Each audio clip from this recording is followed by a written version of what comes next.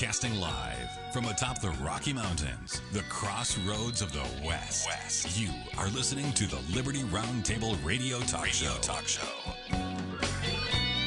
All right. Happy to have you along, my fellow Americans. Sam Bushman live on your radio. Hard-hitting news the networks refuse to use. No Doubt starts now. This, my fellow Americans, is the broadcast for September the 22nd in the year of our Lord 2022. This is our one of two, and our goal always to protect life, liberty, and property, to promote God, family, and country, to do so on your radio in the traditions of our founding fathers. Yes, indeed, we use the blueprint for liberty, the supreme law of the land, the Constitution for the United States of America. That is our guide. And absolutely, we're convinced the checks and balances brilliantly put in place by the founding fathers. What are the great peaceful restorative solutions we still have at our fingertips? As you know, we reject revolution. We stand for peaceful restoration of the greatest country on the face of the earth. The theater-style showdown between the Republicans and the Democrats continues, ladies and gentlemen. Yesterday, we had James Edwards on, thepoliticalcesspool.org. Dear friend, great talk show host in his own right, author and more, political commentator. His website, thepoliticalcesspool.org, award-winning talk radio every Saturday night live, and then during the week, on demand, at your fingertips. You can listen anytime that works for you, thepoliticalcesspool.org. Now, Hispanic Texans may be the largest demographic group new census data shows. I'm fine with that, except for if they're illegal. How many of them are illegal is the question nobody but me seems to be asking. Now, I guess the illegals who were flown from Massachusetts or flown to Massachusetts are now filing a class action lawsuit against Ron DeSantis and other Florida officials in, I guess, what they call federal court. They say no human being should be used as a political pawn. Well, I agree people shouldn't be used as pawns, but I also don't know that I agree. How on earth do these illegals sue? They're illegally here, folks. Now, Democrats are belligerent, and they're claiming that DeSantis and Texas Governor Greg Abbott have engaged in human trafficking by sending groups of illegal aliens to other parts of the country. For months, Abbott has been busing illegals to Washington, D.C., to Chicago, to other states, etc. Now, the problem is if DeSantis, Ducey, and Abbott are really guilty of human trafficking, what about all the other global countries that are allowing corridors for illegals to come through their countries, right? Guatemala, Honduras, whatever, all the way through Mexico, all the way to the... So are these other countries guilty of human trafficking for allowing it to occur as well? For helping them, as far as we understand, these foreign countries are providing busing and helping these illegals to move to the next stage of their great migration. So are we going to internationally charge these other countries? And the next question that I would have is, hey, Joe Biden's been busing and flying illegals all around the country as well. Is he guilty of human trafficking? And the last question I would ask is all those folks on Martha's Vineyard that love illegals and call themselves a sanctuary city, but when they get illegals and they get people seeking sanctuary, they can't play ball and they literally kick them out using the National Guard to get it done. Are those folks that moved them from Martha's Vineyard or whatever it is, are they guilty of human trafficking as well? Because all they did was do what Ducey and Abbott and DeSantis are doing, which is when they land somewhere, move them somewhere else. Well, hey, the folks did that too. Are they guilty of human trafficking? Ron DeSantis says that all the illegal immigrants that were transported from Florida to Martha's Vineyard had to sign consent forms and were given maps and numbers regarding services they could obtain once they got to their destination location by choice after they signed a consent form. And so he provided all the sanctuary support that these places, these sanctuary cities, these cities backing illegal behavior and immigration like Martha's Vineyard, hey, he's just basically providing all that they claim to offer for them. Now, did Joe Biden get consent forms when he transferred illegals? Did Martha's Vineyard's National Guard and others who kicked them out of their location have consent forms? Did these international countries who bust them or moved them or aided them or what, did they have consent forms like Ron did? Wow. Now there's a Venezuelan illegal that just got into the United States who's speaking out boldly. And he says, hey, this mass migration will bring absolute chaos to the United States. He said, I want a bridge to somewhere else. I just came here to get a bridge elsewhere, but I believe it'll bring chaos to the United States. Daily Caller field reporter George Ventura had the details.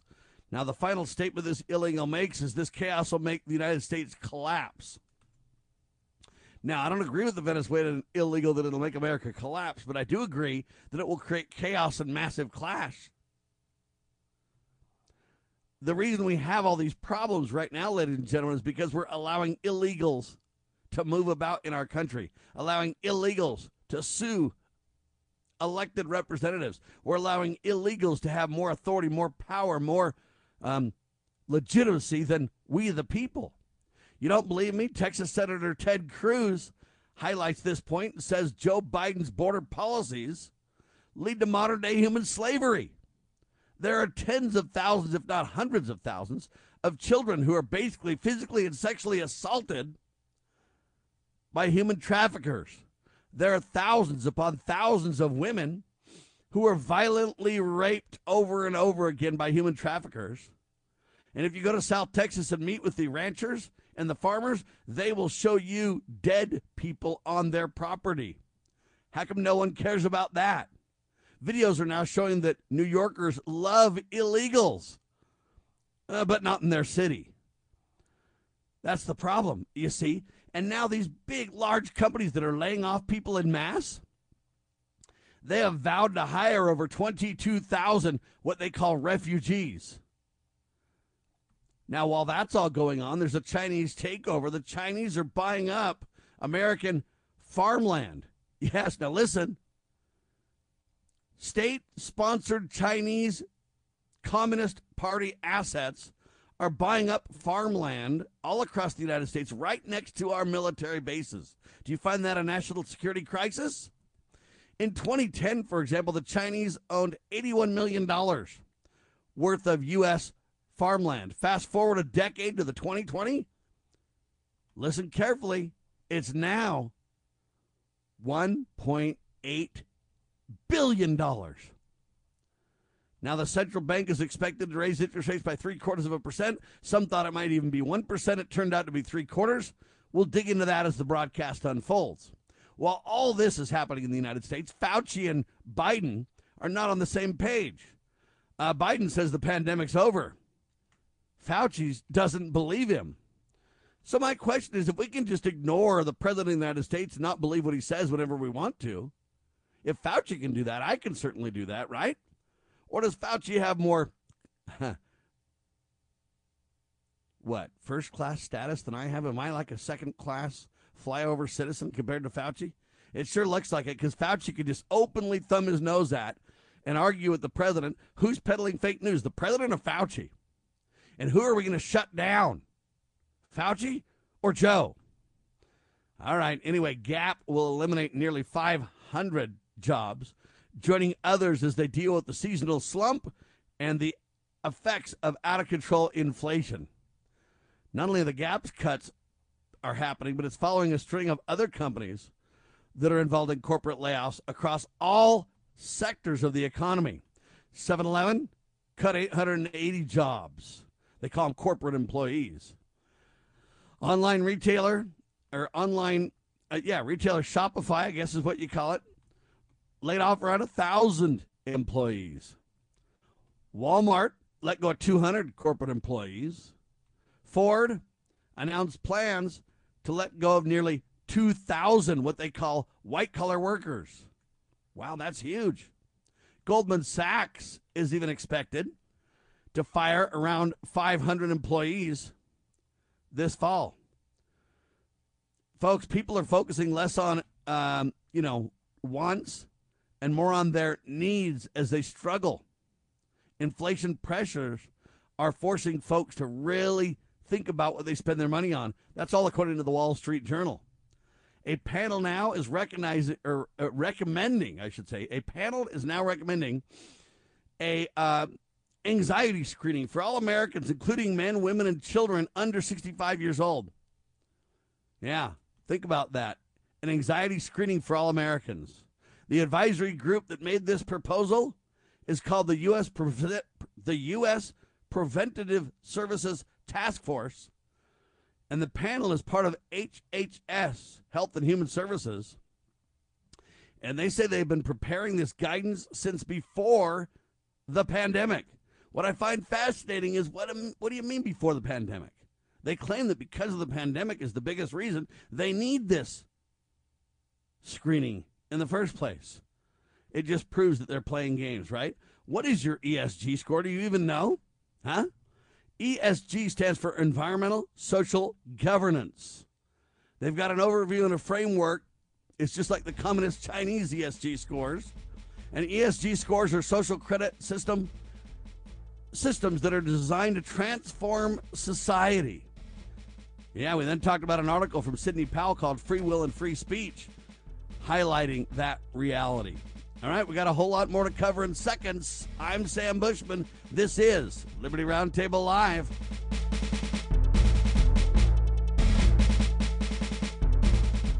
Come celebrate the supreme law of the land at Loving Liberty's Constitution Day dinner. Have you ever asked yourself, what's so great about America? Find out with guest speakers Lawrence Reed from Atlanta and Jeff Utsch from Tucson, Arizona. We will also be introducing our new podcast, Ask an Immigrant. Join us Saturday, September 17th at 7 p.m. Located at Liberty Hall, 3677 North 2000 West, Far West, Utah. Get your tickets today at lovingliberty.net. That's lovingliberty.net. Have you ever had great honey? No, I mean really good, all-natural, raw honey? Well, now you can, thanks to localhoneyman.com. We can ship out our locally made honey all across the U.S. So don't worry, you won't miss out. Plus, Local Honeyman has so many different flavors, like Utah Wildflower, High Desert Delight, Happy Valley, and Blackberry, just to name a few. So purchase your delicious raw honey today at localhoneyman.com.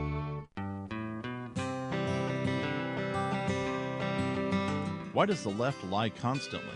Because they get spiritual power from lying. The lies come from Satan, the father of lies. John 8:44. Here's how the political lying process works. Satan provides the beast with a lie. Then the more they use the lie, the more spiritual power they get. Look, the media is a lie multiplier, and this multiplication gives more evil spiritual power to the beast, and that can overwhelm and even deceive the body of Christ, especially when the body is being disobedient to the head. The churches today are incorporated, so they're subordinate to human government. They obey the beast and do nothing to restore our national relationship with God. And the government shall be on his shoulders, Isaiah 9:6. That verse is not for the present-day church. Rather, it is for the end-time church, the body of the line of Judah. A message from Christ Kingdom Ministries.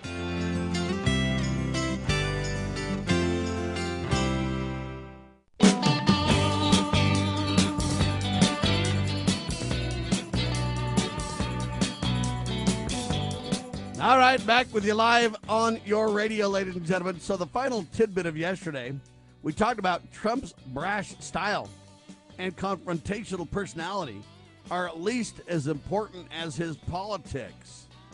Tom Klinchenstein wrote this article. He's chairman of what's called the Conservative Claremont Institute. It's a think tank, folks. And he highlights that, you know what, Trump really brought a lot of things forward. Trump showed us that we're in a war. And he smoked out the rats. The media we now know is corrupt. The FBI we now know is corrupt. I agree with all that, but look, I used to give speeches before Donald ever even walked down the escalator talking about he who owns the media makes the rules, and the new media takes center stage. So, you know, hey, I've been on it as much as Trump, if not even more, but certainly Trump brought it into the mainstream discussion, that's for sure. All right, without further ado, Brian Rust, Kelly Finnegan, welcome, gentlemen. Thank you much, Sam. Glad to be with you. Good to be here, Kelly? Sam. Thank you, Good to be sir. here. All right, where's gold looking, Brian? Well, gold's down about $14 on the paper market of 16.7530. 16.7530. Wow. Okay. I wonder how that's down. 16.7530 for gold. Silver? That's up 2 cents, 1965. 1955? 65. 1965. Wow, sounds like the year we lost constitutional currency. Almost. Brian? Yeah, there you go. All right, I find that interesting because inflation is taking its toll on everything but constitutional currency, Brian. Yeah, that's there you go. Well, they want you to, I mean, look at as you watch the paper market kind of do its peaks and valleys and all over the place, which is and even at the rates we're looking at the numbers today, and we're saying, well, there's so much going on in the world, there's so much debt, there's so much fiat paper pushed out there, and yet these metals just don't tend to do anything. Maybe it's just maybe I need to get out of this. It's not going anywhere. And that's the big spoof, if you ask me. I mean, it's all right. You want to call a halt to the con game, ladies and gentlemen? Just take possession of your gold and silver, right, Brian? That's it. That's exactly right. And it's getting harder and harder to get product. I mean, they're starting to, people are starting to buy it in bulk. And I mean, what's that billionaires that she's going to buy every year? Tremendous amount. So, what do you say, Brian or Kelly? If you want to call a halt to the con game, just take possession of the metal, right? Well, that's it too. But the U.S. dollar is the only currency that gold and silver are down in. If you want to look at Canadian dollars or euros, they're holding steady. So it's just this paper thing that we put out that everybody thinks is the greatest thing since sliced bread. Wow. So it's a lot harder to get metal now, Brian? Yeah, it's starting to tighten. I mean, why the heck would that happen when it's all down? It's not even up. That's right. Well, now they're painting rocks silver, and you can get those. What? Get a silver rock? They call it a moon rock, wouldn't they?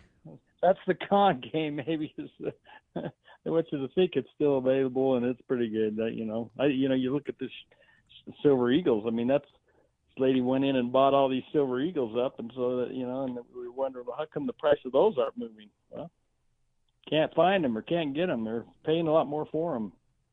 It's funny how it all works. Supply demand.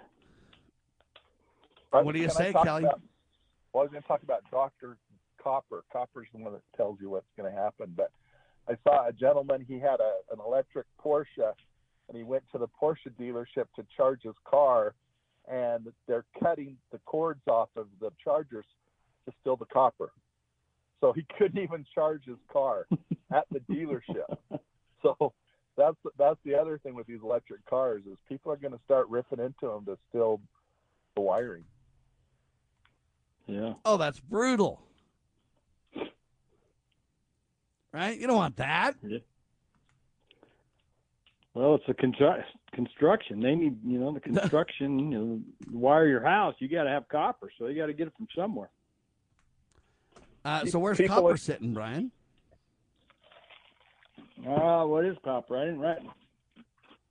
I have to pull that up. It's about like $3.75 a pound right now. I think last I saw. Yeah. Okay. Well, I'm not sure if that's good or bad. Right? It's sounds down inexpensive bit, right now. Yeah, and it's doctor. It prophesies what the economy is going to be in about 6 months in the future. So it's down right now, and it's kind of showing us, but they're expecting it to really surge back up again. Well, everything's going to surge, ladies and gentlemen. Everything is going to get harder. There's no way they can avoid this.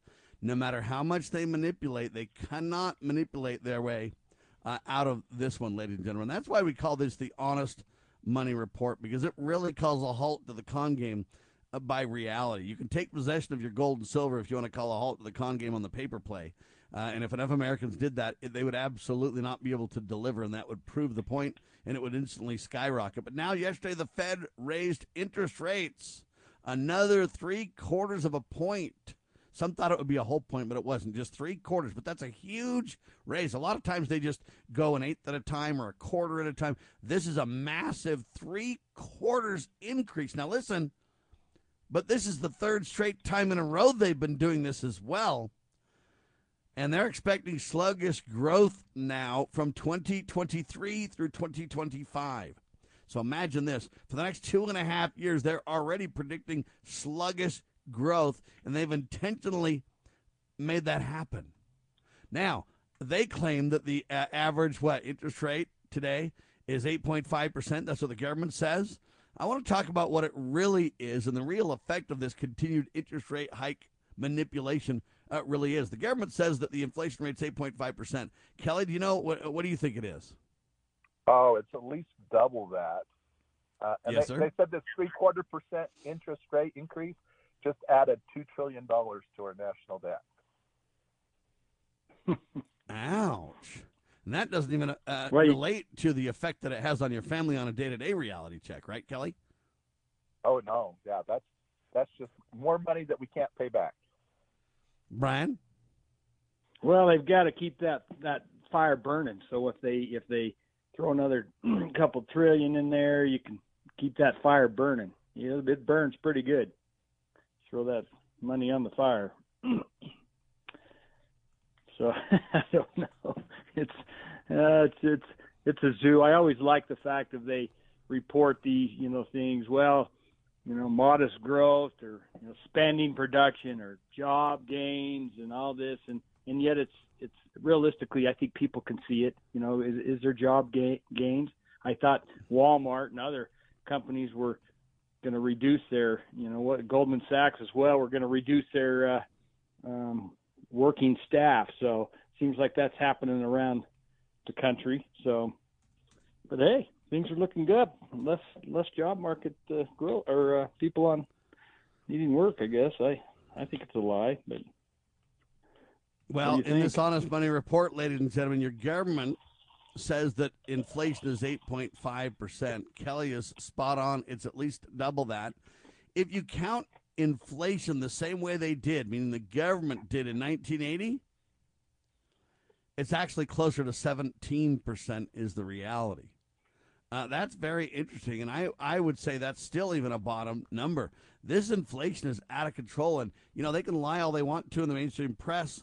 All the fat cats, all the elites, all the, appointed bureaucrats and professional do-gooders everywhere can run around and lie to you. But they can only lie so far, Brian, and the reason why is because at some point when you pull out your wallet and the rape begins, you start to realize they can say what they want, but I can feel it different. I look at cars, I look at food, I look at energy. These they take out of their core inflationary rates, but those are the things that affect you and I the most. So we know they're playing games by the way they've changed the quotient that relates to the numbers they're quoting, Brian. Yeah, and we've talked about this in the past. They changed the game, right? They changed the rules of the game, and so it makes you start to look at this. But I think most people that are feeling this, all people that are feeling this, I guess, they can see it. It has nothing to do with what you tell us. You tell us what you want us to hear, but that's not what we're seeing, and that's not what's happening to me and my family. And so I think the only ones that are really kind of maybe blind to this, or maybe these younger generation that are living with mom and dad, or don't have the bills, or live paycheck to pay, whatever it is. I don't know. They can travel and all this other stuff, and they don't have to pay in a sense. They're clueless to the fact of what's going on. But family, yeah, we're getting hit. Hard-hitting talk at your fingertips, ladies and gentlemen. I'm Sam Bushman. Inflation's over 17%, folks. That's a reality check. We'll talk more about that in seconds with Russ Quinn and Gift. Your daily Liberty Newswire. You're listening to Liberty News Radio.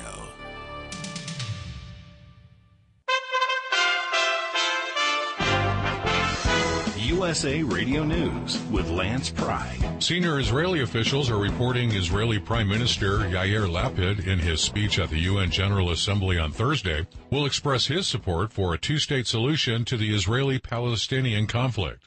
Lapid will make clear that the establishment of a Palestinian state must have security arrangements for Israel.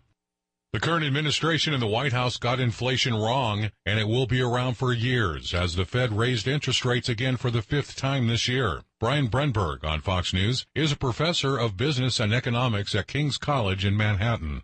Biden doesn't get it. You saw it on the 60 Minutes interview. He doesn't even admit that we've had an inflation spike because it means they're going to keep having the inclination to spend. The Fed's got to fight against that. It makes their job harder. It prolongs the pain if the administration keeps doing that. A Malaysian defense contractor nicknamed Fat Leonard, who orchestrated one of the largest bribery scandals in U.S. military history, has been arrested in Venezuela after fleeing San Diego, California before sentencing. Leonard Glenn Francis pled guilty in 2015 to offering prostitution services, luxury hotels, cigars, gourmet meals, and more than $500,000 in bribes to Navy officials and others to help his Singapore-based ship servicing company, Glenn Defense Marine Asia Limited.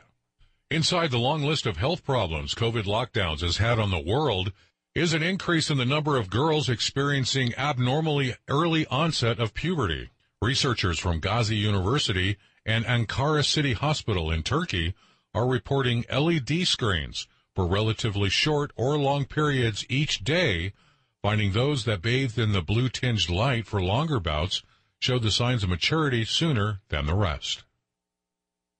We are USA Radio News. This week on the Greenstock Journal, we're looking at public companies dedicated to environmentally friendly alternative energy sources.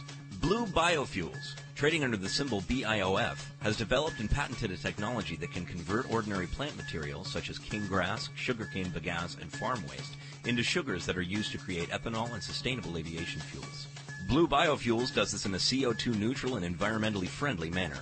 With the Ukraine war leading to grain shortages and record-high corn prices, Blue Biofuels offers an alternative to corn-based ethanol by using plant-based waste. There are limitations in the amount of corn available for fuel, whereas there is sufficient plant-based feedstock suitable for the BIOF process to replace half the fossil fuels used in the U.S. Technologies like Blue Biofuels could be the answer that brings about a biofuels revolution, producing billions of gallons a year, making green energy production finally a reality. Do your research now on BIOF. For more on this story, visit greenstockjournal.com.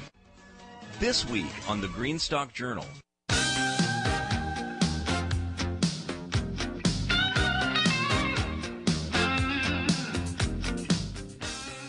All right, back with you live, ladies and gentlemen. Brian Rust, RustCoinandGift.com, Kelly Finnegan, and Sam Bushman in the roundtable discussing the out-of-control inflation reality check. The government tries to tell you it's 8.5%, but if you look at the way the government calculated it in 1980, it's really 17%. They literally lie and manipulate the true inflationary numbers because they change the game. And now the Fed raises interest rates by 0.75%. We're just starting to see the housing market turn around. It was a buyer's market big time. It was a seller's market big time, and buyers were melting down. Every time you try to buy a house, you get outbid way even above the asking price. So it was a seller's market big time, but now that's all changing because you know what? You used to be able to buy a house, and your interest rate for the last several years was like 2-3% kind of range. Now you're going to be paying 5, 6, 7%, and who knows how high it'll go. It's going to absolutely chop 25% to a third off housing prices alone. Well, if you talk about energy through the roof, you talk about housing now, harder to borrow money, harder to pay the prices for homes. Home prices are going to tank. The market's going to get sluggish.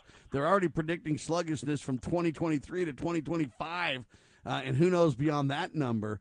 They're really gearing up for a recession, possibly even a depression if we're not very careful. Let's start with you on that, Kelly. Well, it's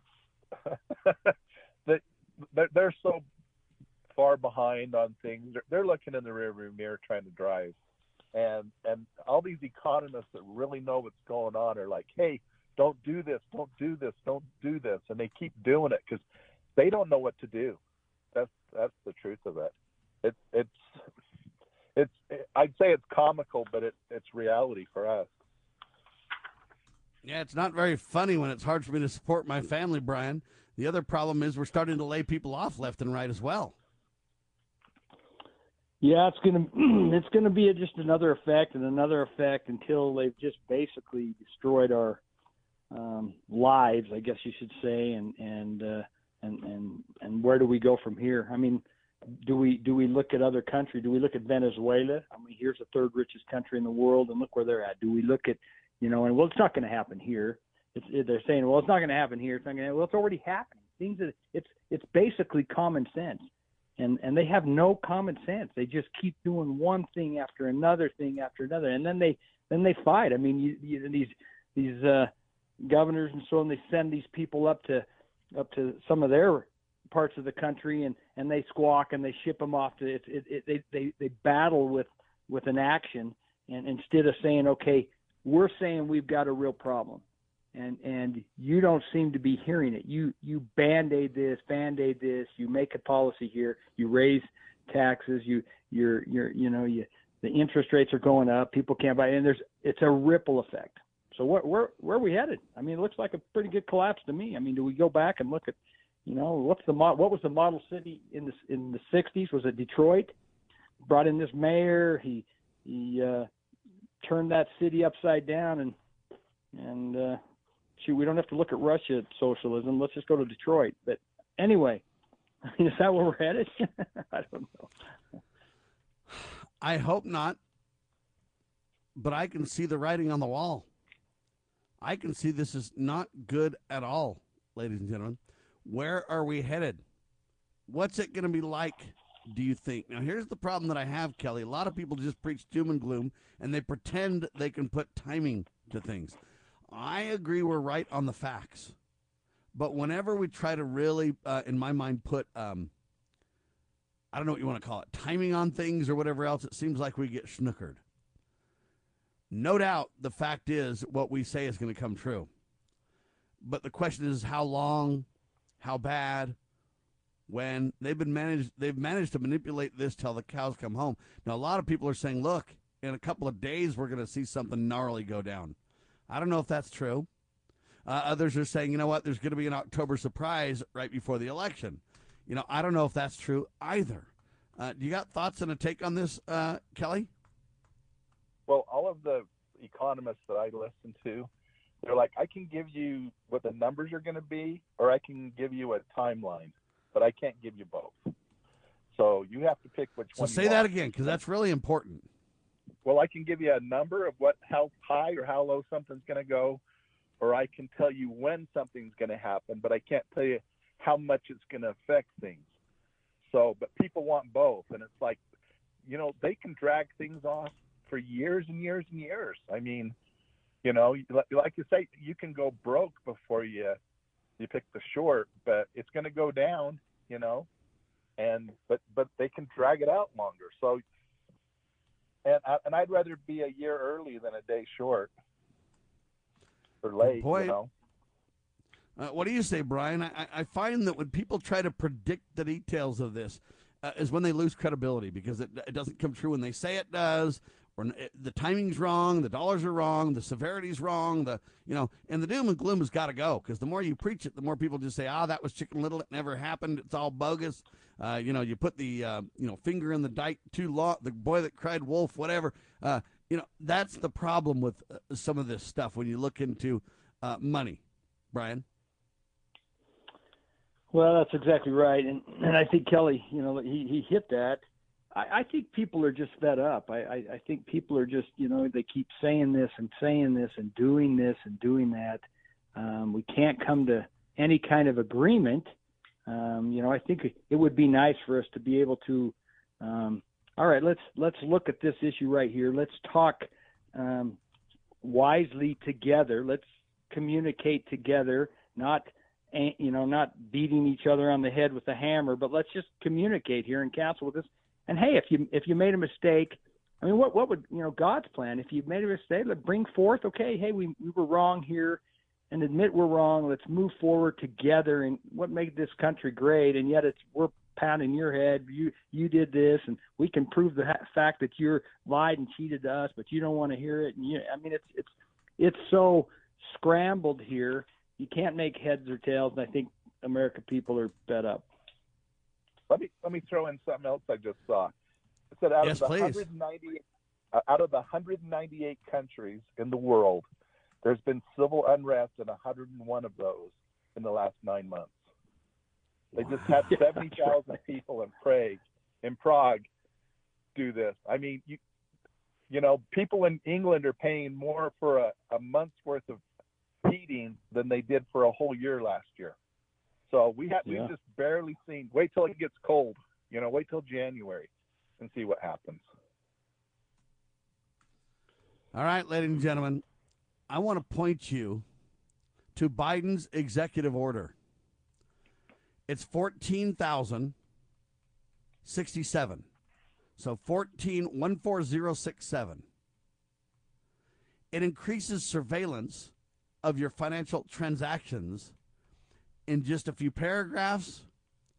Our current president has set the stage for literal control, for legal surveillance of all U.S. citizens, for complete control of all bank accounts and purchases, for the ability to crush free speech and silence opposing voices.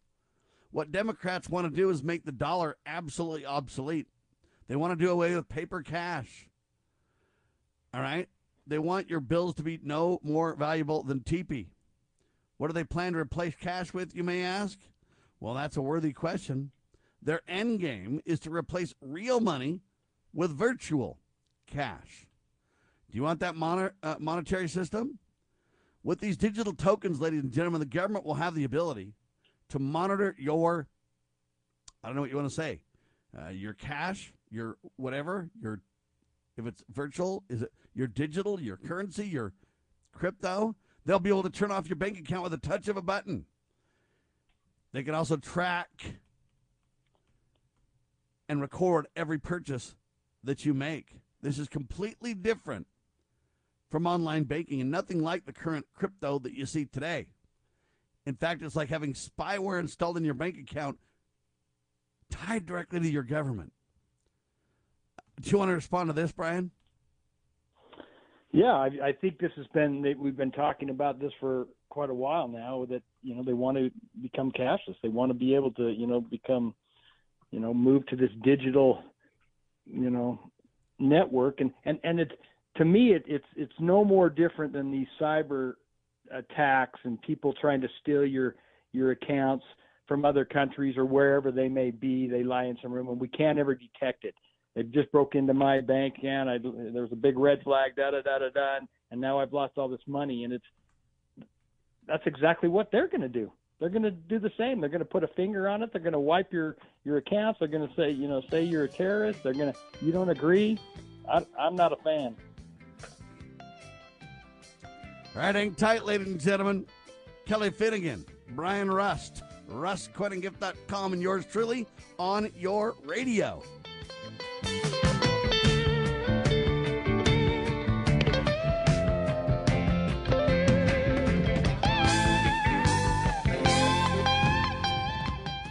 You know where the solution can be found, Mr. President? In churches, in wedding chapels, in maternity wards across the country and around the world. More babies will mean forward-looking adults, the sort we need to tackle long-term, large-scale problems. American babies in particular are likely going to be wealthier, better educated, and more conservation-minded than children raised in still industrializing countries. As economist Tyler Cowen recently wrote, quote, "By having more children, you're making your nation more populous, thus boosting its capacity to solve climate change. The planet does not need for us to think globally and act locally so much as it needs us to think family and act personally. The solution to so many of our problems, at all times and in all places, is to fall in love, get married, and have some kids." Do you treasure your liberty? Well, at lovingliberty.net, we most certainly do. And we want to help protect your liberty too. Become part of the family. Everyone knows that the core of any society is the family. Therefore, the government should foster and protect the integrity of its family, we the people. Won't you join us as a Loving Liberty sponsor to help us promote the principles in the 5,000-year leap? Let's restore the miracle that changed the world at lovingliberty.net. As you are aware, America is divided over every fault line possible. This is intentionally fostered by those who do not love God, family, or country. We believe a peaceful future as a free people absolutely depends on civility. Clarion Call for Civility is looking for funding and volunteers at every level to make our hopes and efforts a reality. Please donate, sign our pledge, and help us in our sacred cause. Please visit callforcivility.com for more details. Callforcivility.com.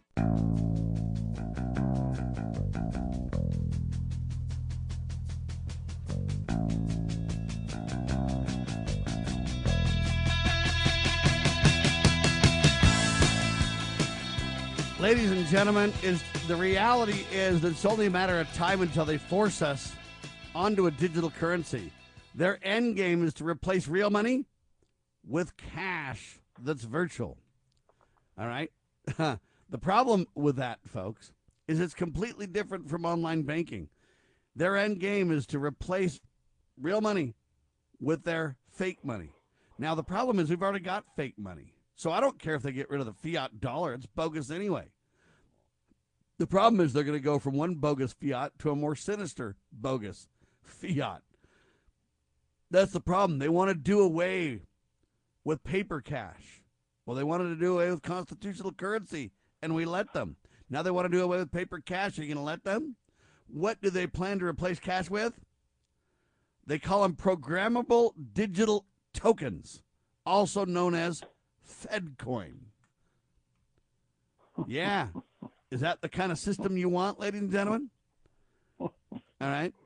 They'll have the ability to monitor your cash remotely. They can turn off your bank account with a touch of a button. They can also track and record every purchase you make, Brian. This is completely different from online banking, and it's different from the crypto that we hear about today. They allowed crypto to grow when you hear about it today because people believe it was kind of a bastion, a sign of freedom. But now they're going to have spyware installed in your bank account, malware that tracks your every move and reports it back to, quote, the powers that be. Do you want to respond to this, Brian? Yeah, it's a racket. It's the crock. And, you know, the icon that'll pop up on my computer when I jump onto my bank site will be Biden's face, right? Isn't that the icon pops up, Biden's FedCoin with his face on it, and then I can transact my deals. So I always have to see that picture. Wow, that's very interesting. I don't like it. Kelly, what do you say? You're literally going to have spyware installed in your bank account, malware that tracks your every move, Kelly. And people will willingly take that, because what they'll do is, like, if you've got a tax return, say $1,000, hey, you know what? If you'll use this digital currency, we'll give you $1,050 back. Oh, I made $50 more. Yeah, okay, I'll take that one. And then they can go, hey, you know what? If you don't spend that within 6 months, we're going to take 5% out of your account. So there's no longer a reason to save for anything. We have to keep spending, and it'll just to stimulate the economy. It'll just be a totally consumer society. Hey, Brian, are you feeling the warm and fuzzy, buddy? Yeah, I am, just because I just took a bite of this honey, the honey man's honey on my toast here. But yeah, I'm not. I just don't like it's one more thing. You know, how about we just get back to the basics? How about we go back to constitutional money and get back to the basics? You know, get back, balance our budget.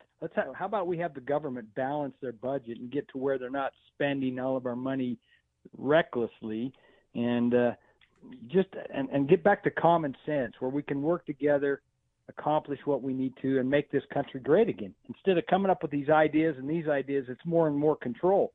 every next step is one more. What is it? Satan slowly leading us down to hell, and that's kind of what I see with all these ideas of this pathetic agenda that they're pushing. All right, ladies and gentlemen, there you have it. Do you want to call a halt to their con game? If so, take possession of your gold and silver.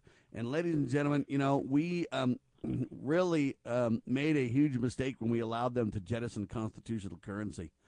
Andrew Jackson back in the day called a halt to their con game when they tried it under his watch, and God bless him for it. We were not as wise.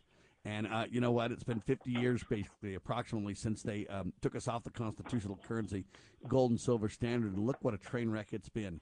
You would say, oh, there's been prosperity, Sam. It's been incredible. No, it's all false prosperity, folks. The reality is it's been a disaster, and it's getting worse, and the debt is going through the roof. Going through the roof. Brian, do you want to respond to that? What will the debt look like in 20 years? Well, I think they don't care. They just kind of are going to wipe it away with. It keeps growing and growing, like we said. It's just the death of our money system. But I look at this digital and so on. That's exactly what's happening with all these cyber people out there trying to steal our money now. It's all done on this little black screen I'm looking at and so on. And if I don't have protection, I guess, and so on, and even then, I remember I had to go to one of my banks and I said, well, I made a deposit of $18,000 and you don't show it at all. Well, we got no record of that. What do you mean? What? On the computer, we're not seeing any of that. Okay, well, so now I got to go show them a hard copy. Oh, I guess, yeah, there was a glitch. I don't know what happened, but yeah, I don't like the game. So I don't like that game. And the death of our society as we know it, and even being free, we say we're free, but are we really free? Are they, is it more and more push with the thumb down and hold you down? You can't do this. You buy here, you live here. We're taking your house, you move here, and this. It's just one more thing. So yeah, I think the people are upset. I'm upset. It's only a matter of time, ladies and gentlemen. The reality is, it's only a matter of time until Americans are forced to use digital currencies. And the problem that I have with the whole thing is they're going to back this into this ESG thing, environmental social governance. They're going to put that score to it. And your access to your, quote, digital whatever, what do they call this thing, FedCoin, is going to relate to your ESG score. If you're a bad citizen, well, you can get your money back if you comply. If you go ahead and, mind your P's and Q's, behave in a normal sense. We can't be having you peddling fake news on the radio. We can't be having you believing that whacked out constitutional currency or talking about God or anything like that, Kelly. That's a digital currency. No, brother. Well, what's going to happen is they're going to create a shadow economy. There's going to be an underground black market that's going to happen when they do this. And you mentioned Andrew Jackson. Andrew Jackson's one of the last things he said was, I killed it. And he meant the Bank of the United States. That was his big thing. I can't believe he's been on the $20 bill as long as he has, because he stood up to the government. And now they're trying to get him off, put Harriet Tubman on there. We got to get Andrew Jackson off of there. And yeah, but he's a hero. Might not have liked him as a person. He was pretty rough, but boy, he knew where it was all at. And so, yeah, they're just going to make everybody be a criminal. Yeah, he was rough, but he was at least in defense of what was right. These people are rough, but they lie to you. They walk around in suits and they have nice platitudes. But when it comes down to you accessing your Fed coin, if you don't have a proper ESG score, or if you're somehow not on the right side of things, the FBI, the Justice Department, the CIA, and the Federal Reserve, Justice Department in tow, along with what do they call the people that make the money these days? The print the coin or mint the coin and all that. The Treasury in tow, right? What's going to happen then, though? So these people appear to be nice, but they're as rough as it gets. When your children don't have food, and the government says, "Well, you better work on your ESG score." Well, and it's funny, everybody listens to the Federal Reserve, and the Federal Reserve is not a government agency. It's they put the words federal and reserve in there to give it some credence, but it's a private, all these banks are private companies. Wow. Do you want to comment, Brian? It's hard to even fathom this, but it's upon us, my friend. It's upon us. We're seeing more and more, and I think people are getting fed up. I just, like you said, I think, we're nervous in the fact of the control situation. I mean, we've seen what happens when these parents want to go in and fight for their kids' rights and what they're going to teach their children.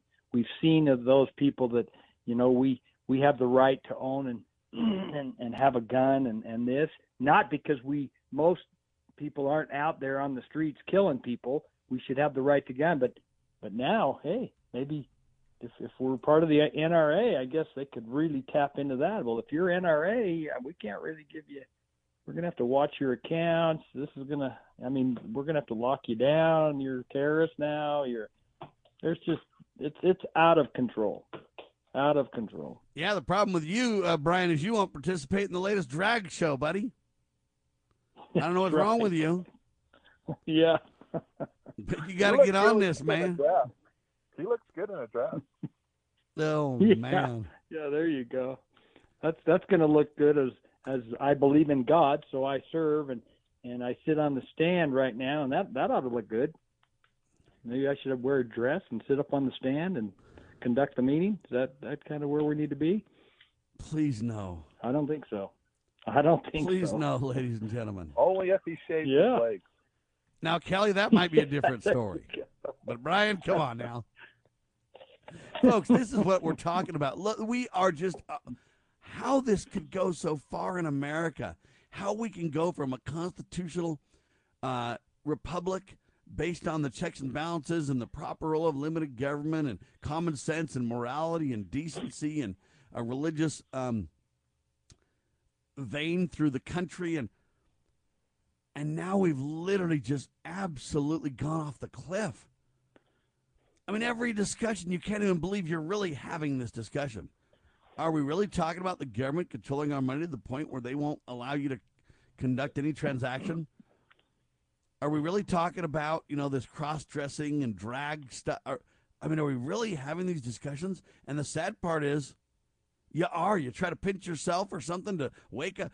Man, you're in this thing. It's like a bad dream gone psychotic reality. Kelly? Yeah. Well, I was going to say, every week you think this can't get any worse. And then they do something and it's like, wow, who came up with that idea? Like, how do they keep doing this? Like, who is so warped they're coming up with these things? And people are following along with it. That's the thing I think that's most disheartening about it.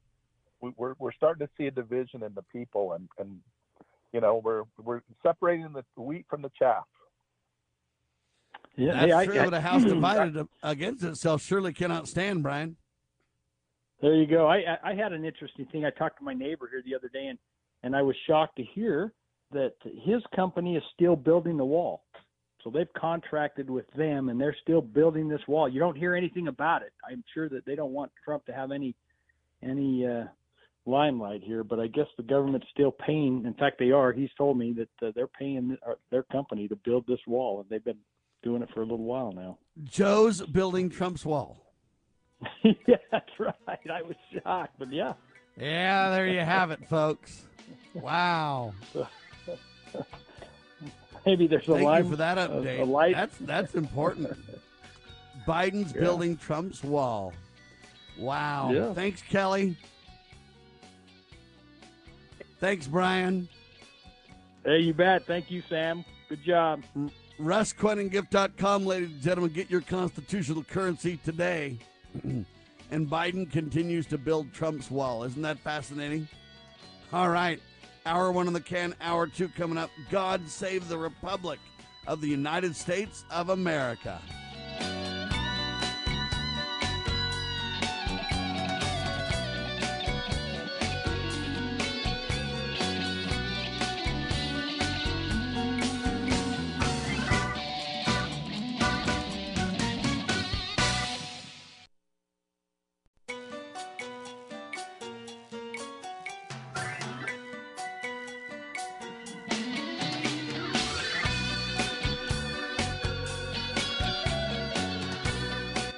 Broadcasting live from atop the Rocky Mountains, the crossroads of the West. You are listening to the Liberty Roundtable Radio Talk Show.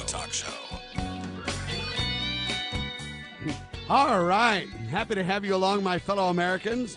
Sam Bushman live on your radio. Hard-hitting news the networks refuse to use, no doubt, continues now. This, my fellow Americans, is the broadcast for September 22nd in the year of our Lord 2022. This is our 2 of 2, and our goal always to protect life, liberty, and property, and to promote God, family, and country on your radio and the traditions of our founding fathers. Yes, indeed, we use the blueprint for liberty, the supreme law of the land, the Constitution of the United States of America as our guide. We're convinced the checks and balances brilliantly put in place by our founding fathers, one of the great peaceful restorative solutions we have at our fingertips. And ladies and gentlemen, finally, we reject revolution. We stand for peaceful restoration of the greatest country on the face of the earth. Welcome to the broadcast. Have I got a fantastic guest today? Absolutely. Star-studded guests just seem to keep coming on your radio. We now have Richard C. Lyons with us. And he's a multi-award-winning author. He's a political commentator. He's an author. He's a poet. He's a speaker. His website's richardclyons.com. And he just wrote a new book called Shadows of the Acropolis. Richard, welcome to Liberty Roundtable Live, sir. Thanks for the kind introduction. All right, there's so much to talk about, so little time. Let's kick it off.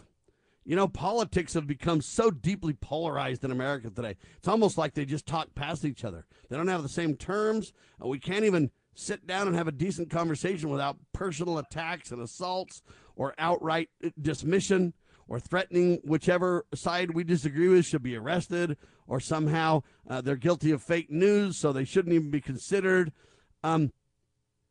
People feel unrepresented. People just feel disenfranchised. People just feel like it's not the old America we know. Richard?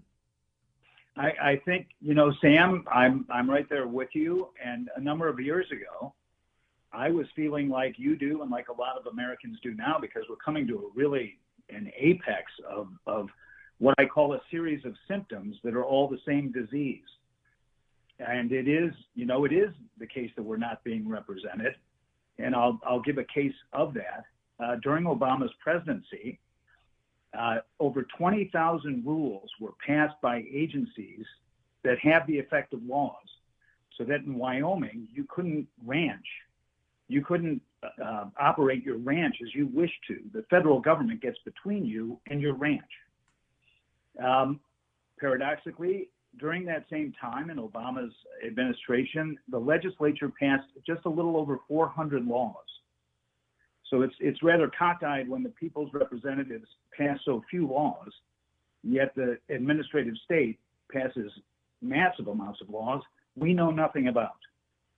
And I think that's why we're all a little frustrated. Not only do we know nothing about them, oftentimes they even mock us and say, you got to wait till we pass it to see what's in it. I mean, they're that blatant in their abuse. And, you know, and the funny thing is, they say that when they themselves haven't even read it.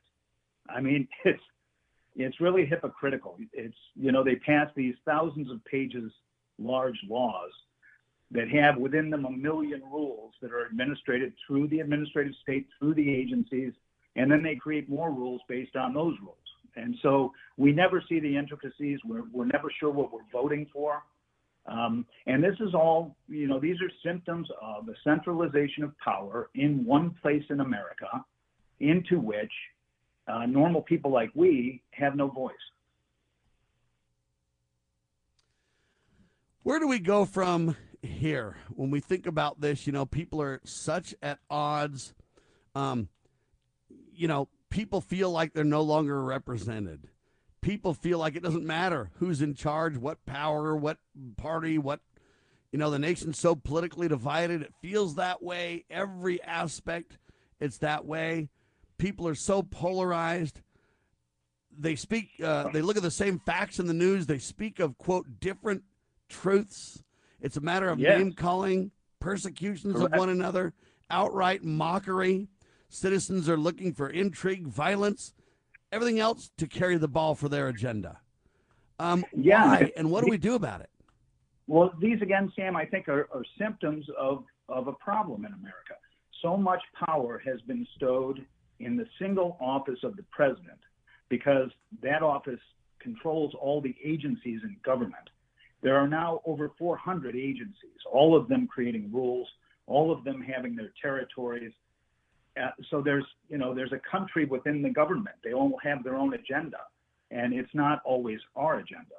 And so whenever any president is elected, half the country is automatically feeling unrepresented, right? Because if you're a Republican and a Democrat is elected, you don't feel represented in most of the rule-making agencies. And so this is where our problem is. And I think as a citizen, having gone through 2 books now on this subject, we have to go back to a system of diffused powers, of states having, states' rights again, of families having rights to being a family and making decisions for the family, of individuals having self-reliance, and everybody participating more at the local level in government and state level. And we need to just dispossess Washington of all this concentrated power that they have accumulated. Now, that would take generations dedicated to one idea, and that is the supremacy of our common liberty as above any other consideration. Do you think there's a way back? Can we undo and return to the civility of yesterday? We may not have unity as Joe Biden claimed at the start of his administration. He wanted unity. Now he's given one of the most divisive speeches ever delivered from a president of the United States. I'm not really calling for unity. I'm calling more for civility, because we can agree and we can disagree, but we can do so agreeably. We can still be kind and respectful and decent to one another and sit down at the table of discussion. If we do that, I think we've got a way forward. If we simply, though, are not even able to sit down at the table of discussion, I think it all starts with civility, sir. Yeah, I think you're exactly right. I think it also takes a fundamental understanding of how our country started and how it has changed since 1900. And so I devoted years to that subject because we actually now have 2 different governments occupying the same space, like we are, 2 different countries occupying the same space. We have a representative government that was founded with the founding, and we have the administrative state government, which is diametrically opposed to constitutional arrangements. It's based on Friedrich Hegel's philosophy of the ideal German state, in fact. Legislation through administration, not through representation. So if persons get an understanding, well, which country, what kind of country do you want? Do you want a socialist country where one and a few people determine all the laws that you have to live by, which is the arrangement of the administrative state? Or do you want your representative in your town and your state to represent you and your people in Washington and legislate and be legislators, real legislators, not just a complaint department? I think the discussion really needs to go to the modern manipulation of what we have. Everybody wants to run around and defend and protect and promote a democracy. Look, ladies and gentlemen, our founding fathers warned us against a democracy. Yes, do we have democratic principles in our constitutional republic? Yes, we do. We have a lot of principles from a lot of different systems. It was a grand experiment by the founding fathers. But we have a constitutional republic, not a democracy. I know that sounds like playing with words, but I think there's more to it than that, Richard. I went to this subject in my first volume of this series called The DNA of Democracy. And our nation was brilliantly formed in that local governance is supposed to be in the fashion of the Athenian democracy, wherein everybody has a vote in the town council, right? Everybody who shows up gets a vote. At the state level and federal level, that's more a representative government, of course, and that's based on the Roman Republic and how they fashioned their government. So we actually, the way we were founded is a series of types of government. And then at the federal level, it's based on the Iroquois Confederation, where the states have certain rights and individuals have certain rights. And in their configuration, the individual was supreme and the the government, the least government was the best government. And that was taken by our colonists as being sort of a sacred wish. And that's why I think our founders called it a grand experiment. They said you have a republic if you can keep it. They understood there was elements of a democracy or elements of that. They also understood there was elements of a lot of things, the rule of law, the separation of powers vertically and horizontally, in other words, the checks and balances. Correct. They put together these unique forms of government. We have a piece of democracy in our republic, but we're not a pure democracy. We never have been and we never will be. At least I pray not. And our founders understood this, and that's why they said it was this grand experiment, because they said, can we blend all these different styles of government together in a meaningful way? Can we chain people down with the Constitution? Can we separate powers vertically and horizontally and keep all these people in their silos where they have legitimate authority that's been properly delegated by the consent of the governed? Can we do this, but yet keep it on the rails? Can we walk this fine line between liberty and tyranny in a meaningful way? And can we use these principles? And they came back and said, only if the people are moral, religious, and educated. Correct. In other words, you got to understand the principles, and you got to live a life that's self-governed enough for it to work, Richard. When we get back, we'll have you respond to that. Ladies and gentlemen, we're talking to Richard C. Lyons. All right, he's a political commentator. He's a multi-award-winning author. He's written several books. His latest, Shadows of the Acropolis. He'll answer my question, and we'll talk about his book in seconds on your radio.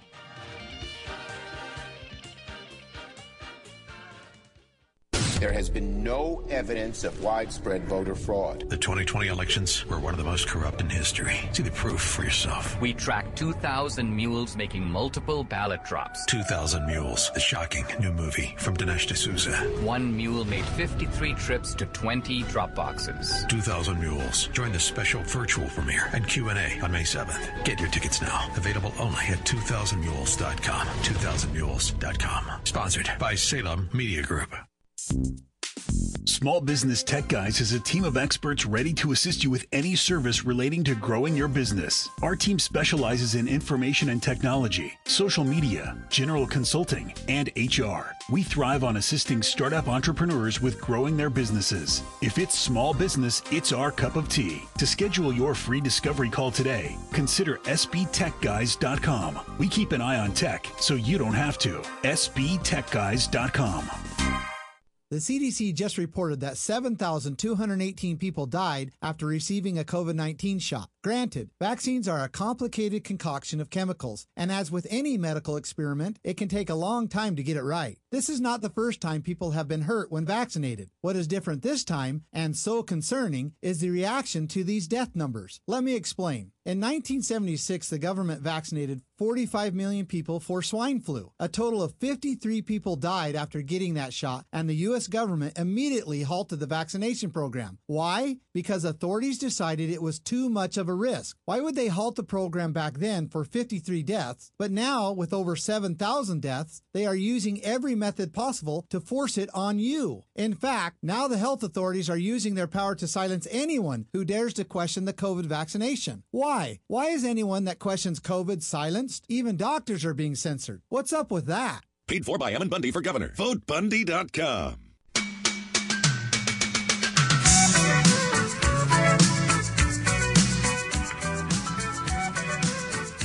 All right, back with you live, ladies and gentlemen. We celebrated Constitution Day, September the 17th. I hope you celebrated the day the greatest country on the face of the earth was born, and the revere the supreme law of the land, the document that really we celebrate that day.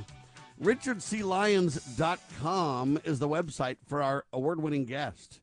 He wrote a book, his newest book, Shadows of the Acropolis. We'll get to that in just a second. But before that, I had kind of come back and said, hey, the founders understood we had all these pieces of different government, and they used all these provisions to separate power, to divide, to make sure that we, the people, who gave our just authority, our power to government drives its power, its authority from the consent of the governed. That's the constitutional republic we built. And the founders understood there was a lot of pieces to the pie here. There was a lot of checks and balances and limiting. And they also understood that the people must be educated, moral, and religious, or they'd flat out lose it. They clearly said that.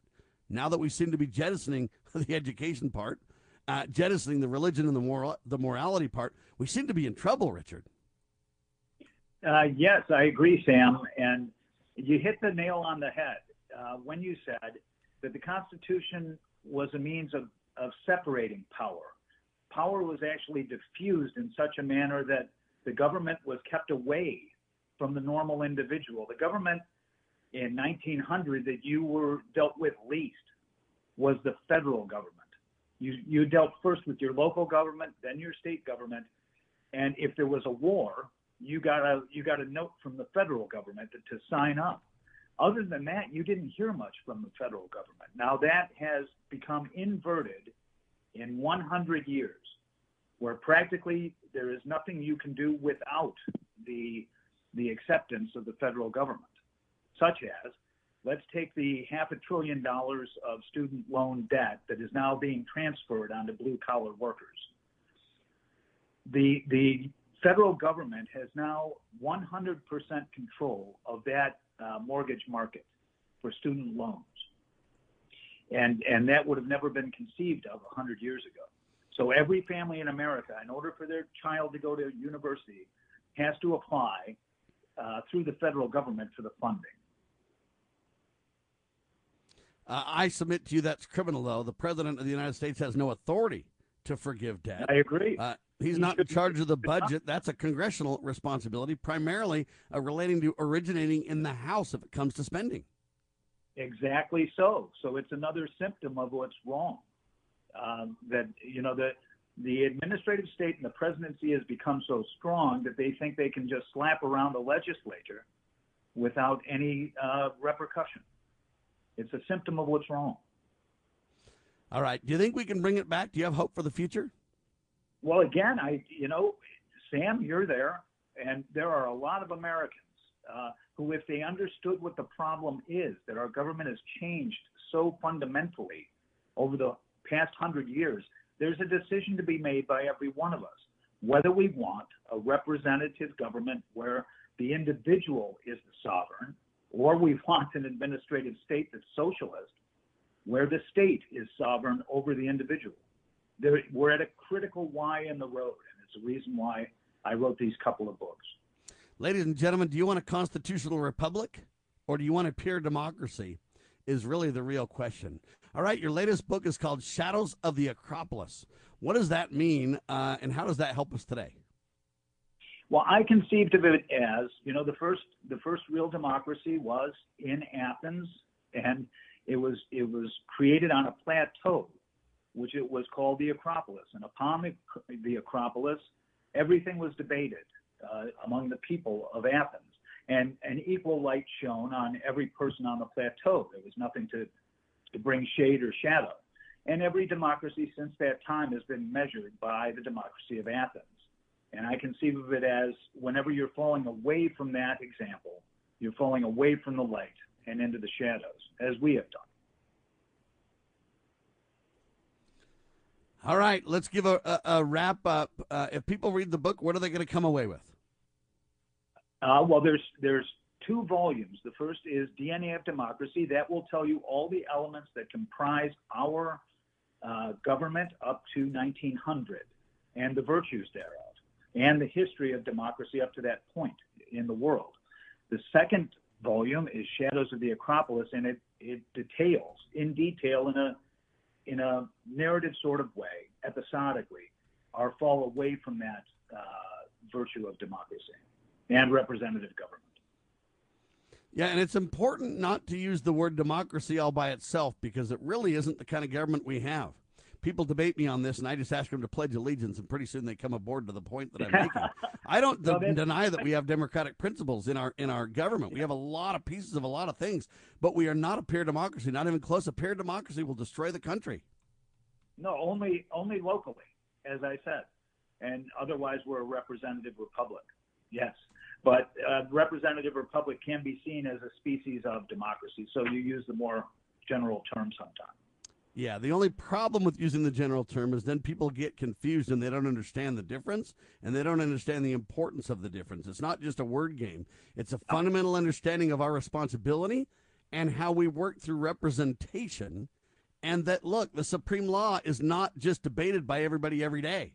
We've agreed to a platform of stability, a platform of the division of powers, a platform of guidelines that let us be independent and free. We have a dual sovereignty between the states and the general government with different delegated responsibilities. It's a complete organizational reality designed to prevent too much power from going to too few people.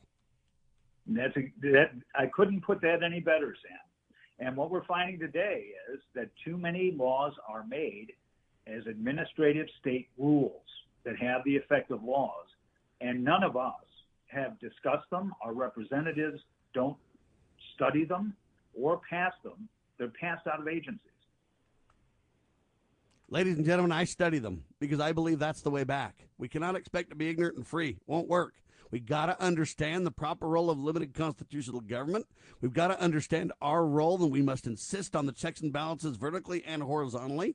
We must only allow them to carry out what we've delegated to them via the contract, and anything else is considered criminal activity, ladies and gentlemen. When they act outside of the delegated responsibilities, they're on their own as criminals against the contract, against the system. Now, how harsh those criminal penalties need to be depends on what they're doing. But I'm telling you, we can't just act like because they're elected or because they're appointed or because they're in some program or government agency that they can do whatever they want to. That's not the vision of the founders. They'd be turning over in their graves, Richard. Yes, I agree, Sam. What I found is I agree. All right, as you've written these 2 volumes, I'm sure you know who learns the most. They always say the teacher learns the most, right? What did you learn, or what do you feel like are the key takeaway things you've learned as you've written both of these volumes and studied this for as long as you have? That it took every sort of different person, from blacksmiths to farmers to carpenters to merchants, to fight for the revolution and the common idea of liberty. But power, the accumulation of power, is always pressuring a government like our own. It's always growing, the concentration of power, and it's on display in Washington, D.C. today.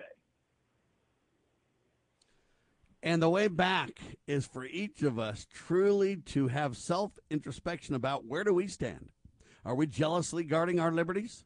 Do we understand the way our country was designed to operate? Are we willing to stand up in the culture war and insist that they carry out our consent? Are we willing to be engaged, or are we going to say, oh, it's religions and politics? We don't talk about that. We're going to have a sea change in our actions as we approach this. Why? Hey, what are we going to be? Devolve into a pure democracy, into a socialist, communist state? Or are we going to have a constitutional republic as our founders intended? This is a question that every American must decide. And sadly, they better decide quickly because the choice is slipping away, Richard. Yeah, I think that's true too, Sam. I think the power held in the administrative state in Washington, D.C. is approached a critical level.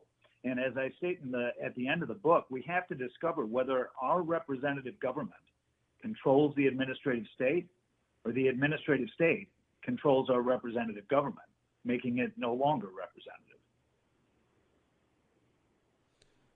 I leave a pause there intentionally for us to really consider.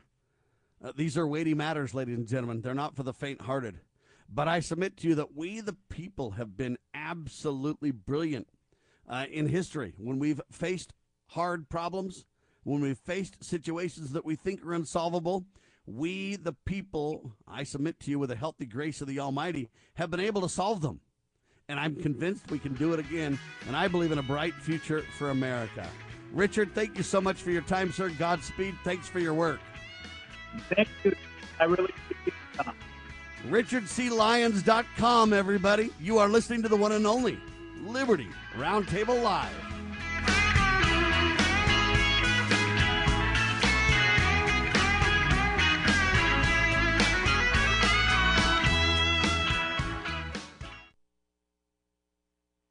Exposing corruption, informing citizens, pursuing liberty. You're listening to Liberty News Radio.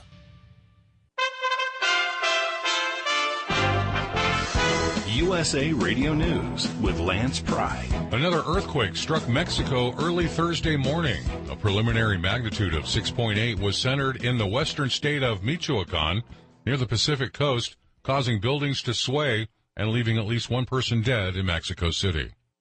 Alleging a widespread effort to manipulate property valuations by former President Trump, 3 of his children and their company, New York Attorney General Democrat Letitia James announced Wednesday her office is suing them for $250 million and an end to their operation in the state. Former Attorney General Bill Barr calls it a political hit job. President Biden declared at the United Nations on Wednesday that Russia had shamelessly violated the core tenets of the international body with its war in Ukraine. The 11th U.S. Circuit Court of Appeals overturned a prohibition against the Justice Department investigating classified documents taken from President Trump's Florida home. This will allow the Department of Justice to resume reviewing the records. The 3-panel decision said they could find no personal interest for Trump in documents marked classified and no evidence in the record that he had declassified them as president. Chairman Powell speaks after the Fed hikes interest rates by 0.75% to fight inflation on Wednesday. Powell indicated inflation could be around for another couple of years.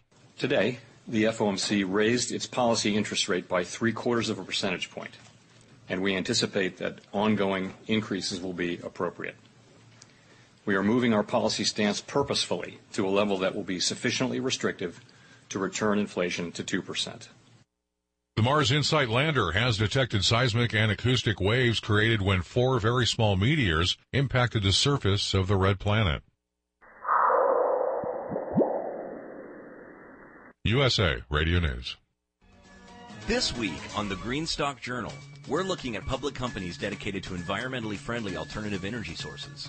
Blue Biofuels, trading under the symbol BIOF, has developed and patented a technology that can convert ordinary plant materials such as cane grass, sugarcane bagasse, and farm waste into sugars that are used to create ethanol and sustainable aviation fuels.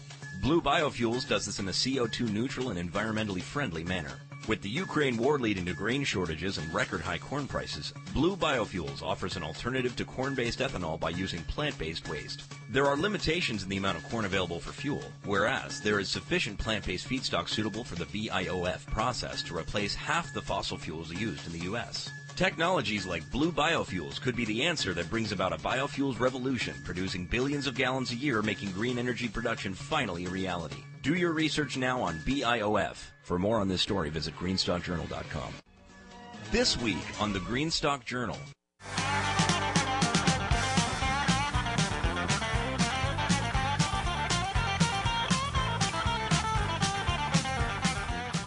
All right, back with you live, ladies and gentlemen. Pete Sepp of the National Taxpayers Union. He's president, and he used to be just, working for their press side of things. But, man, I've been with him for a long time, 25-plus years. We've been reporting on the radio, telling the truth, and helping people understand how to make taxes perform their proper role. Pete Sepp, welcome back, sir.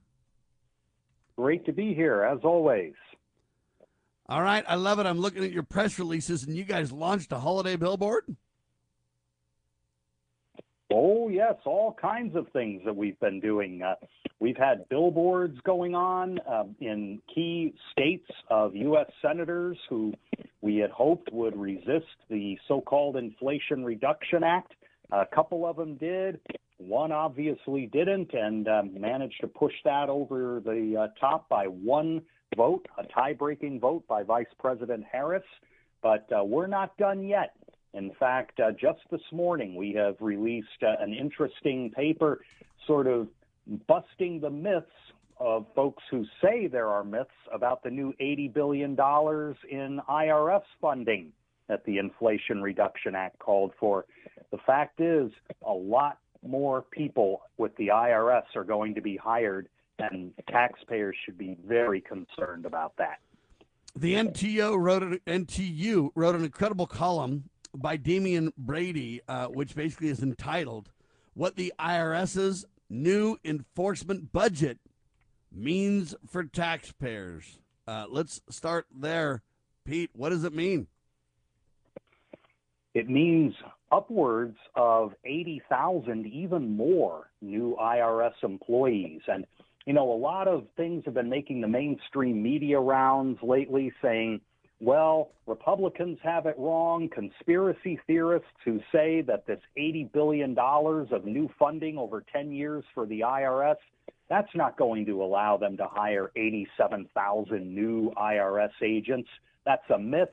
It's an obscure report that someone seized upon deep inside the Treasury. And really, when you look at all the attrition at the IRS, this money is really just going to go toward replacing a lot of personnel.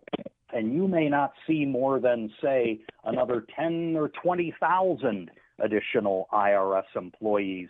We're here to say that is dead wrong. We have found the information that Treasury has published in what's called the American Families Plan Tax Compliance Initiative. And that is laying out the case of full-time equivalent employees for expanding the IRS under an $80 billion increase. And you can actually read the table. We have reproduced it in our own publication. And it says right here the number of full-time equivalent IRS employees that they hope to hire. And it does come out to 86,852 full-time equivalent employees over the next decade. That would be on top of, not as a net figure, the number of people that they hope to replace who are retiring anyway. These would be net new hires. And those in the media who are saying we have nothing to fear about this, they're dead wrong. What can we do about it? Can we stop it? A lot of people are just feeling disenfranchised. I don't mean to be negative, but I want, people to really realize people are feeling like there's just nothing I can do, Pete. I think that's not true. There are. But I want to make this case. Right. So what can we do? There are quite a number of things. For one, Congress failed to put any guardrails on the $80 billion in IRS funding. We are already working behind the scenes with Republicans and Democrats. You heard that right, folks. Democrats who are concerned about making sure that the civil rights of taxpayers are protected throughout this process. We're going to resurrect what is called the IRS Oversight Board. That was a concept we lobbied for back in the late 1990s. The board went dormant because nominees to the board sat in Congress and were not approved. Well, we're going to design a new process so that the board will be up and functioning, will be able to oversee the way the IRS spends and manages its money as well as its employees. That's one step.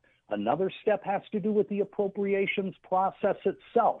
If the IRS is going to get $80 billion from this Inflation Reduction Act over 10 years, the most misnamed bill I think I've seen in this Congress, okay, that means that subsequent appropriations over the next 10 years should reflect reductions in IRS spending. After all, if they are already getting $80 billion, why should we be giving them more increases on top of that? We're talking about basically doubled funding for the IRS. $80 billion over 10 years would, at the end of the 10-year period, leave them with twice the money that they have now. That ought to be sufficient. The appropriations process, the annual budget process, should not add more on top of that. We're already enlisting members of Congress who agree with us in that respect.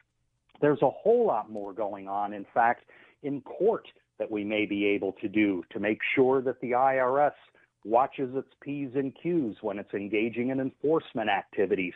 We may actually be able to get a test case into the Supreme Court that will finally turn back this absurd notion that the Constitution allows retroactive tax laws. That has been a pain in our side for decades, and we think we have a pathway to finally uphold the Constitution's prohibition on ex post facto laws and apply it to tax law. Folks, wouldn't that be huge? Wouldn't that be a breath of fresh air, ladies and gentlemen? Look, we can make a difference. It's about letting our fellow Americans know, and then it's about uniting and getting involved in solutions.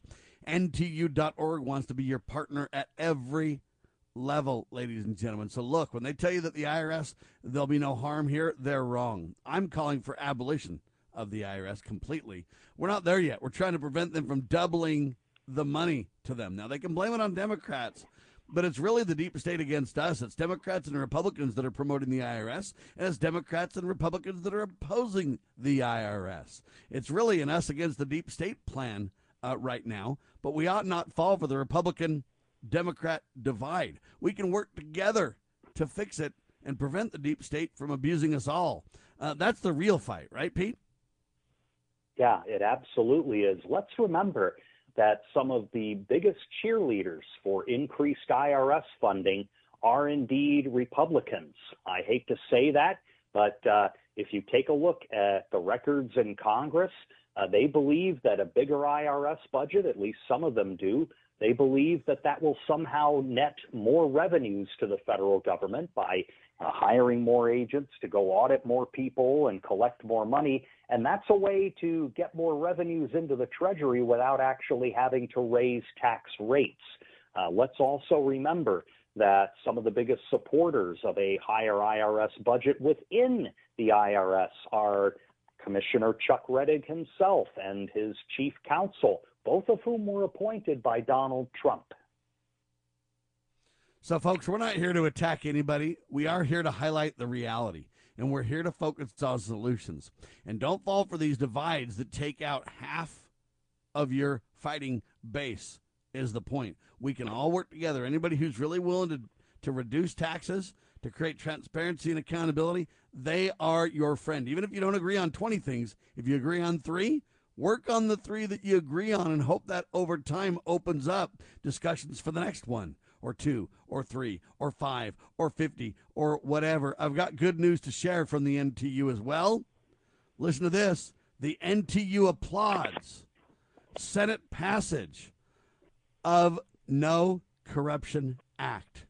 Thomas Aiello with the piece on NTU.org. Pete, what do you say? This is something to celebrate, right? It certainly is. The No Corruption Act is an important law that will hold members of Congress who break the law accountable directly and financially. One of the problems we have had over quite a number of years is ensuring that taxpayers don't fund the retirement pensions of members of Congress who commit serious crimes. Way back in 2007, when Democrats took over the House of Representatives, Speaker Nancy Pelosi promised that there would be an ethical house cleaning, and they passed the HILOGA, which is a long acronym for the Honest Leadership and Open Government Act. And in that bill, there were contained a number of provisions that would, for the first time, deprive members of Congress of their pensions if they committed certain offenses of their public office, like bribery or extortion or conspiracy. Well, the problem is there were so many loopholes in that law, so many things that they could get away with, and so many things they could do while they were members. It had to be tightened. This new law further tightens it. Ladies and gentlemen, Pete Sepp with us, president of National Taxpayers Union, NTU.org. They want to be your partner with all things relating to responsible and appropriate limited taxation. Hang tight, Pete Sepp in seconds on your radio.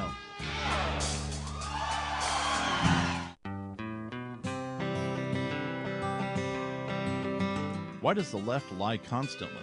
Because they get spiritual power from lying. The lies come from Satan, the father of lies. John 8:44. Here's how the political lying process works. Satan provides the beast with a lie. Then the more they use the lie, the more spiritual power they get. Look, the media is a lie multiplier, and this multiplication gives more evil spiritual power to the beast, and that can overwhelm and even deceive the body of Christ, especially when the body is being disobedient to the head. The churches today are incorporated, so they're subordinate to human government. They obey the beast and do nothing to restore our national relationship with God. And the government shall be on his shoulders, Isaiah 9:6. That verse is not for the present-day church. Rather, it is for the end-time church, the body of the line of Judah. A message from Christ Kingdom Ministries.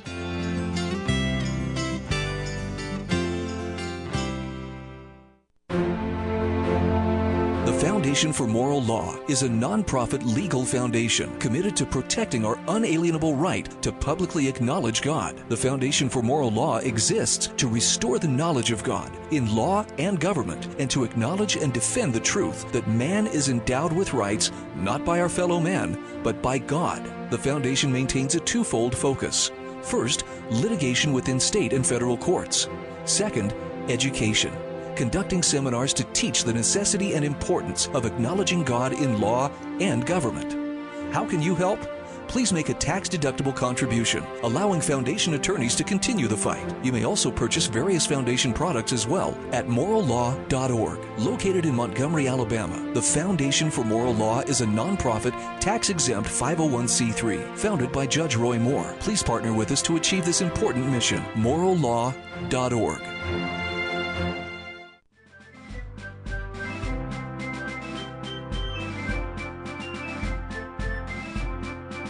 Promoting God, family, and country. You are listening to Liberty Roundtable Radio. National Taxpayers Union applauds Senate passage of No Corruption Act. Wow. Thomas Aiello with the details online at NTU.org, but Pete Sepp, president of NTU, with us talking about this. This is something most Americans don't even realize was being worked on, right? That's right, and it's taken a lot of work to get to this point, Sam. We have been following this issue, as I said before the break, for some 20 years now, and it took until 2007 to get legislation passed that was supposedly going to start clamping down on this practice of rewarding law-breaking members of Congress with taxpayer-funded pensions. Too many loopholes in that law, unfortunately. Too many loopholes in the 2012 law that were supposed to close the 2007 loopholes. And so now we have the No Corruption Act. This bill is, in fact, one of what we call our no-brainers list of bipartisan legislation that members of Congress ought to be able to pass and cooperate on. In fact, we just released 12 more no-brainers barely a week ago. And there's a pretty good response from members of Congress who are saying, you know, maybe we can work together on these things. And I think that that kind of cooperation is contagious. If you're able, as you said earlier in the show, Sam, to agree on 3 things out of 20, well, good. Start there, and you just might find that once you do that, there are other things you can agree on. And it's a snowball effect, and a very beneficial one for taxpayers. This no-brainers list for this year, we've done them every year for more than a decade, contains bills spanning tech and telecom, healthcare, tax policy. They all have bipartisan support, and that's the important thing in this day and age when members of Congress say they can't work together. We don't believe that. There's legislation on the table right now that Democrats and Republicans support and could pass if the leadership would simply get out of their way and hold votes. Now, ladies and gentlemen, the No Corruption Act, what was the reality on that? Who was for it in general and against in terms of numbers? There's a great deal of support for No Corruption Act. I would say upwards of 3/4 of members of Congress would vote for it, and they certainly did when it came up in the Senate. It was no contest at all. What the problem, of course, is that leaders in Congress, the majority leader, the minority leader, and the like, they worry about bills getting brought up that might put them in an embarrassing spotlight. And I would counter by saying, well, actually, the embarrassment is that you're continuing to collect pensions at taxpayer expense from people who've broken the law, and this would fix that. So if you don't want to be embarrassed anymore, you should pass this bill rather than resist it. And I think many members of Congress, including the leadership, are getting that message. All right, ladies and gentlemen, there's also a new National Taxpayers Union poll out, and it shows that taxpayers oppose $3.5 trillion reconciliation plan And they also oppose the energy tax hike provisions. This is huge. Where's the mainstream press to tout this poll, Pete? Yeah, by 2-to-1 margins or more. Individuals in various states across the country and households are saying, wait a minute, this $3.5 trillion Build Back Better plan with the energy taxes it contained were going to be a disaster for our own way of life, our households. Contained in the original Build Back Better plan was what was called a methane fee, basically a tax on the methane content of most energy. And what that would mean in a practical sense is that your home heating bills, your electricity bills, if powered by natural gas, the gasoline you put into your tank when you fill up, all of that would contain a hidden tax buried inside it. Now, the Inflation Reduction Act that subsequently passed does not really have the same kind of tax in there, but the problem is, even though the Build Back Better plan, that $3.5 trillion plan, has failed, even though the Inflation Reduction Act passed with a lower tax level in it than we had been worrying about, there are still members of Congress who think that we need to tax energy at a higher rate. Elizabeth Warren, senator from Massachusetts, is one of them. She has a plan that would tax the so-called windfall profits of energy companies. Well, fine. That's one of the oldest tricks in the book. You say tax a big company when what you're really doing when you do that is taxing shareholders. You're taxing the consumers. You're taxing the workers of those companies. Those types of taxes on so-called big corporations just get passed along to all the rest of us. That's how it works. The Congressional Budget Office, Congress's own scorekeeping agency, acknowledges that. They say you raise taxes on business, anywhere from 20 to 40% of it is simply passed along to all the rest of us. It's not as if businesses can just absorb this and say everything's fine. They have to find others to help shoulder that burden, and others mean us. Ladies and gentlemen, there you have it. This is serious, and this battle is something that we can all be involved in. And it doesn't have to be a hate-filled battle, ladies and gentlemen. It can be us as statesmen and women literally saying, look, you work for us. You receive your just power from our consent. We have delegated different authorities to different entities in government. There's a dual contract, whatever your state constitution is and your general constitution. Those two in tandem divide power vertically and horizontally. And we need to basically assess each delegated authority that we provided and say, hey, there should be funding for those things. Everything outside of that scope and everything that's not properly managed money ought to be on the table for discussion. So when we talk about the No Corruption Act, when we talk about this poll where taxpayers are opposing all this stuff, look, we're not talking about Republicans and Democrats. We're not talking about a divide and conquer plan. We're talking about we the people uniting and saying, hey, we've got to get a handle on our expenditures. I mean, they've just been raising interest rates at the Fed. How much money is that going to cost us in increased taxes just to pay the interest on the debt, Pete? I mean, this alone is huge. Yes, gigantic. You know, and for years, decades really, since the Clinton era, since the George W. Bush era, borrowing at the federal government level has supposedly been cheap because interest rates have not been that high. And we just simply assumed that year after year it would stay that way. Congressional Budget Office and others, though, have been warning, you know, if the Fed starts turning the handle on interest rates, suddenly our government is going to find it much costlier to borrow, and suddenly is now. That's happening. The fact is that we are going to face $1 trillion a year in federal interest payments very, very soon, before this decade is out. $1 trillion doing nothing but servicing the national debt of the United States of America. We're very close to it already.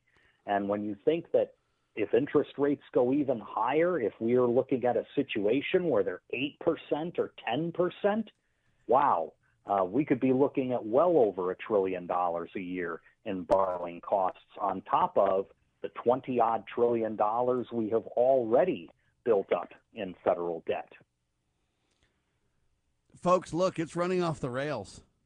We have got to take responsibility now. We've got to be candid and honest about what we're facing.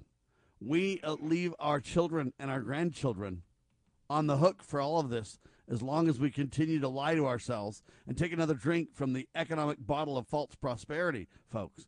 We have got to be accountable in our day, okay? There is no other way, folks. Yeah. And it can happen. Yes. It can happen, Pete, but we have got to individually think about it. Now, you wrote a column I want to finish on. A new state antitrust lawsuit and the same questions from taxpayers. People are interested in this stuff, Pete. Yeah, they are. And the fascinating part of this is I think policymakers don't believe that we, the people, are sophisticated enough to understand complex issues like mergers and acquisitions and how the tech industry operates and privacy issues and data management issues. The fact is, we're actually a lot smarter than many politicians are at these issues, and it shows in the very poorly drafted legislation that we see coming out of Congress as well as state legislatures to try to deal with how the tech industry operates, to try to deal with reducing the national debt, which I actually misspoke. It's $30 trillion, not 20. My goodness. It just piles up. The same with taxes. We talk about all the technical corrections that have to be made to our tax system every year because members of Congress carelessly draft legislation that they don't know the ultimate impact of. And we need to be much more strident in holding our members of Congress accountable for the laws that they draft, not just the laws that they pass, and say, look, your first principle should be do no harm. If you're not sure that your law is going to improve the well-being of the tax-paying citizens of this country, just don't do it. Wait. Figure out what might be going wrong with it. Ladies and gentlemen, the good news is you've got a friend in the tax accountability, the tax transparency, and the tax appropriation business. National Taxpayers Union, NTU.org. And it's a freely association union, so there's no forced anything. But you can get involved and they can partner with you at every level to help you understand. They run a think tank for educational opportunities. They run a system where they do all kinds of analysis, breakdowns, so that you can see the results. They've got historical relationships to when taxes are reduced, what happens. And the whole idea, ladies and gentlemen, whether you're a Republican or a Democrat, set that all aside for a second, is that, you know what? The greatest economic engine has no certain size pie. The pie can get bigger. The more we work and the more we output and the more we prosper, the pie gets bigger. Government can take a teeny bit of that pie, a teeny piece for their proper role of limited government. That's fine. That's great. We love it. The problem is when they get out of proportion. When they eat too big of a piece, we got a problem. That's why we got to partner with NTU.org for solutions. 30 seconds, Pete. Final word's yours. Everyone out there can be a taxpayer activist. We can show you how, from taking a look at your city's budget to going all the way to the federal level and insisting on good tax policy. We can equip you with those tools. You are certainly all capable of doing it, and you should all get involved. If not with us, then on your own, but we hope with us. Visit us online and learn more, ntu.org. Pete, God bless you, sir. Thank you for your work. We'll talk to you soon. Take care. God bless. There he goes. Pete Sepp, everybody, doing a great job for over 25 years on your radio. I'm Sam Bushman. We declare this nation shall endure. God save the Republic of the United States of America.